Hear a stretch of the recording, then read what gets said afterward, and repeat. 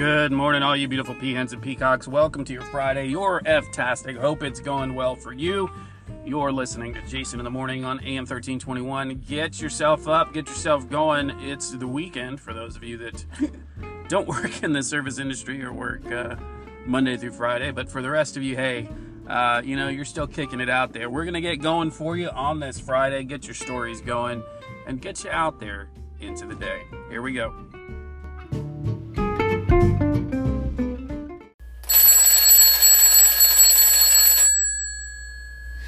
I wake up in the morning, don't even hit the snooze. Jump right out of bed to get that 15-minute news. It's Jason in the morning, it's Jason in the morning. AM 1321, it's the best news happening now. It's Jason in the morning, it's Jason in the morning. All you beans and peacocks, it's time to gather around. It's Jason in the morning.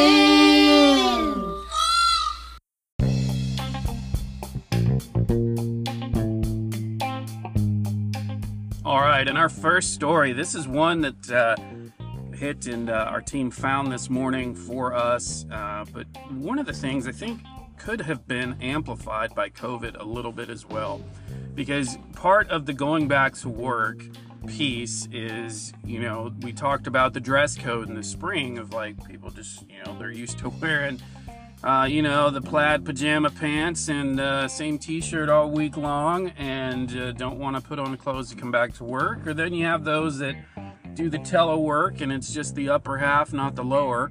And plenty of commercials, showed that throughout the pandemic. But one of the other things and pieces here is childcare. Because the kids have to go back to school, but then somebody's got to care for them after. And then those that aren't of school age, they're still home. That's an interesting thing because I have not heard of a COVID boom, right? I haven't heard that like, oh man, we've got all these new kids everywhere because people did the Humpty Dance during COVID and now we've got a ton of new kids running around. And maybe that's because that's not the case. But according to this story by German Lopez, there's a new child care mandate put out by the Biden administration. So semiconductor chips and semiconductors, that's been a large problem for us, from trucks to computers to a lot of things that need these chips. Well, one of the downsides is that the industry has said we can't get enough people in order to increase production.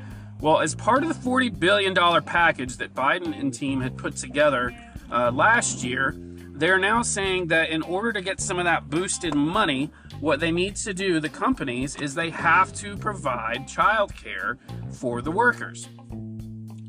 So the question is, how does it, is this, and not a business owner by any means, but the thought here is this a sunk cost? Is it a cost that's going to penalize people at some point? Is it really going to help boost semiconductor production? Because the other side of this is, well, is that going to flow to the workers?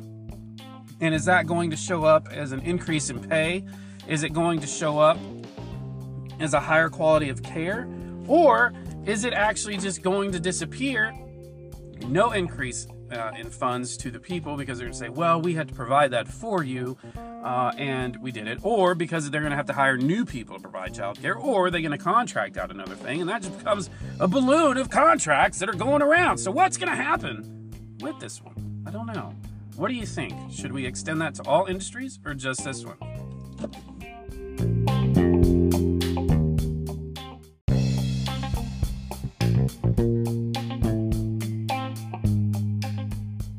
Continuing here on the B side, it is a tough decision because with childcare being less and less affordable these days, especially in urban environments, people are having to ask, am I going to work a new job just to pay someone else to watch my kids? Or if it's inflexible, then maybe I'll just stay home.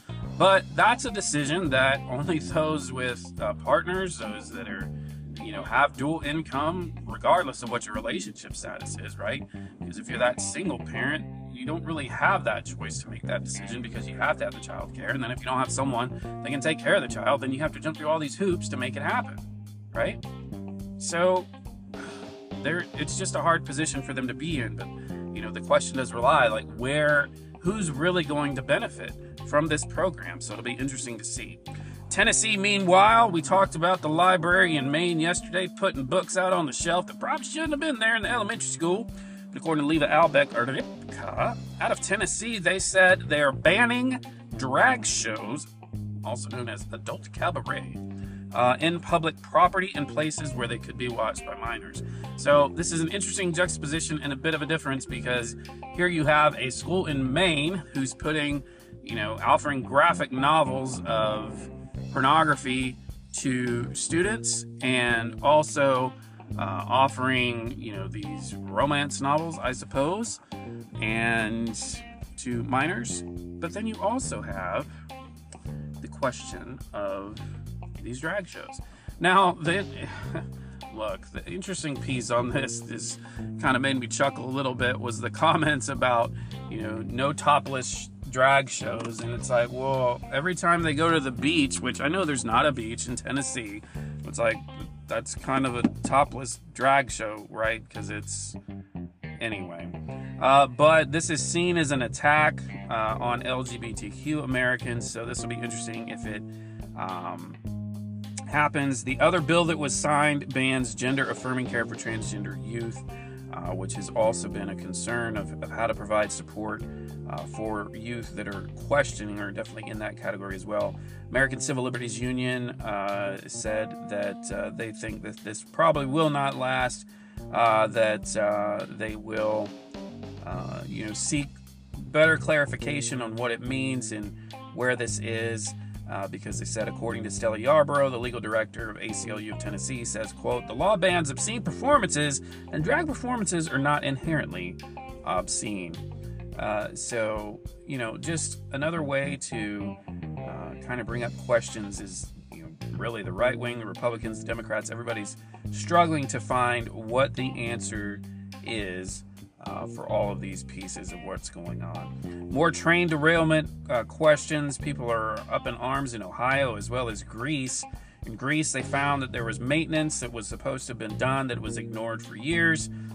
Probably not surprising, because that's a lot of the case with some of these sometimes, where people just put things on the side and don't think about what the maintenance is and what that cost is for it. In Ohio, they're worried about lingering effects, what it's going to do to the groundwater, especially there, because of the chemicals that were released into it. All right, let's take a look at your sports as we move in to the weekend. In I think this is the third round of El Clasico, Real Madrid and Barcelona yesterday. Second game, and then there has to be a stat here. We, probably more diligent, we would have searched for it a little bit more, but second game of the season in which Real Madrid lost the match, but the other team did not score. So second game this year where they lost 1-0 on an own goal. So that is the score. Barcelona in the first leg in Madrid. High scores continue in hockey. Bruins 7-1 over the Sabres. Senators 5-3 over the Rangers. Penguins 5-4 over the Lightning. Kraken 5-4 over the Red Wings. Stars 5-2 over the Blackhawks. Then you have the Blues 6-3 over the Sharks. Kings winners, Wild winners, Maple Leafs, and Predators also winners. On the men's side, you had no upsets. Everybody winning what they should. NASCAR is at Las Vegas Speedway this weekend. Alex Bowman was the winner last year. You have a full slate of MLS action this weekend as well. Among them, LAFC hosts Portland, Atlanta hosts Toronto, Columbus hosts DC United, Miami hosting Philadelphia. You have St. Louis, I believe they're an expansion team this year, hosting Charlotte. This will be, I believe, their first home game for St. Louis as well.